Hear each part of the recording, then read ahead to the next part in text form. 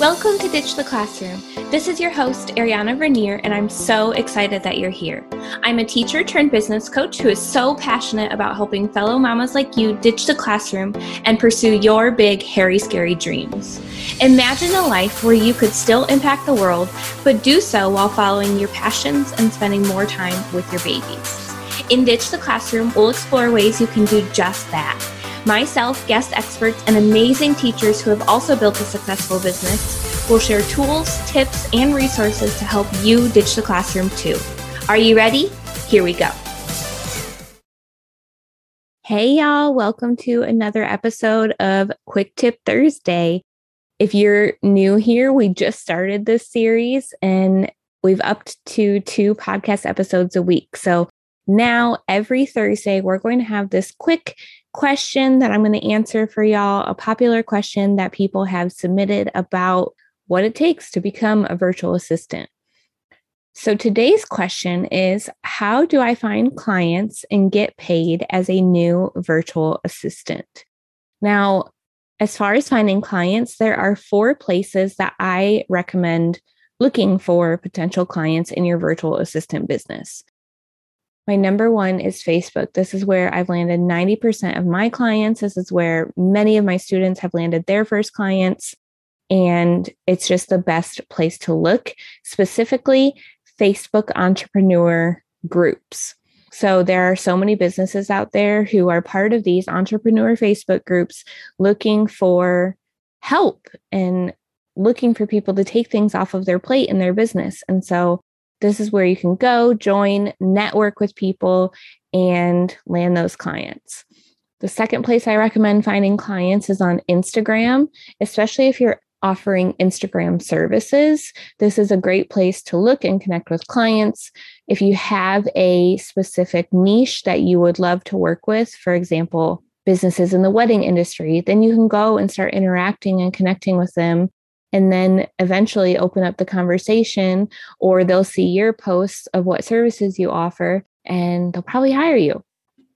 Third place I recommend finding clients is LinkedIn. If you're wanting to work with bigger businesses, I recommend going here. They may have a little more rules as far as when you work and what their rate is. So you do have to kind of balance that to see if that's what you want. If you're wanting more smaller businesses, I recommend going and looking for clients on Facebook and Instagram. But if you're happy with the bigger business, then LinkedIn is a really great place to look for clients.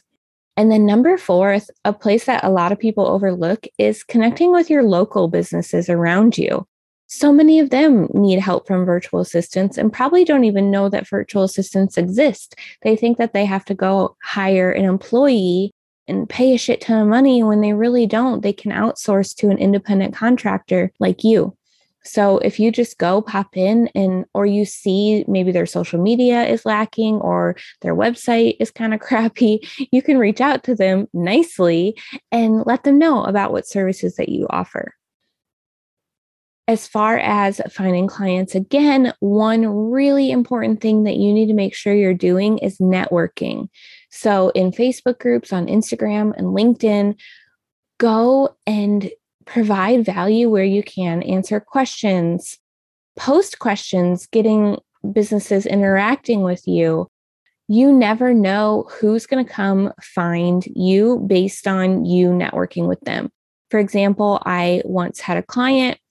She wasn't my client yet. She posted in a Facebook group asking a question about websites. I commented and just answered her question. She went to my profile, found my website, looked at it, and just decided to hire me instead of building her own website.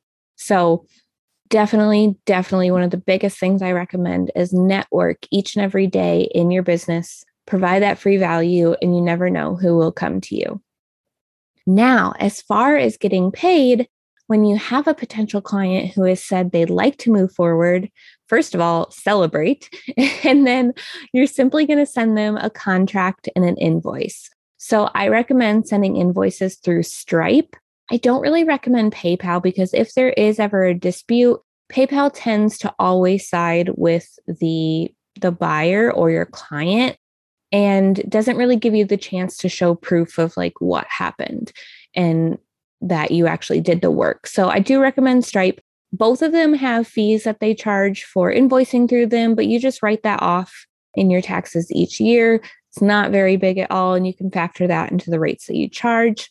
Also, big caveat here, make sure that you get paid before you begin working.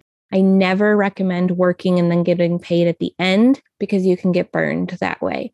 Now, if your client's a little iffy and maybe it's a big package you're offering, you can offer a payment plan. So you can offer 50% upfront that they pay and then 50% halfway through the project. That way they feel a little more comfortable and know like, okay, she's finished this work for me. I'm comfortable paying the rest of this amount. But you at least need to get that deposit upfront.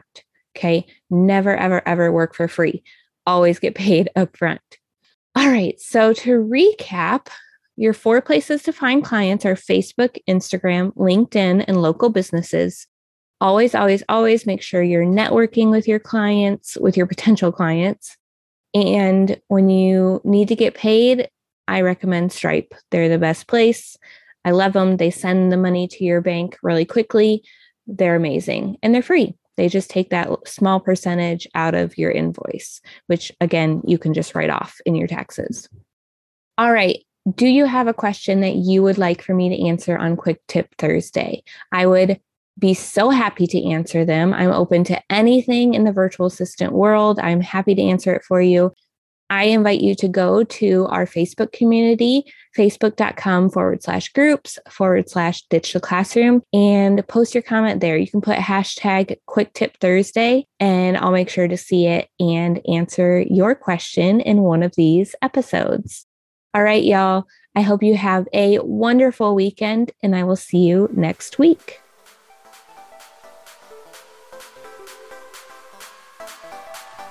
Thanks so much for hanging out with me today. Before you go, make sure you take a minute to subscribe to the show, leave a rating and review, and check out the show notes for a free gift to help you ditch the classroom. If you loved today's episode, can you help me share the message by taking a screenshot, tagging me on Instagram @Ariana.Vernier, and sharing it with your friends so we can help more mamas ditch the classroom and follow their dreams. Until next week, y'all, keep following the dreams that were placed in your heart so you too can ditch the classroom.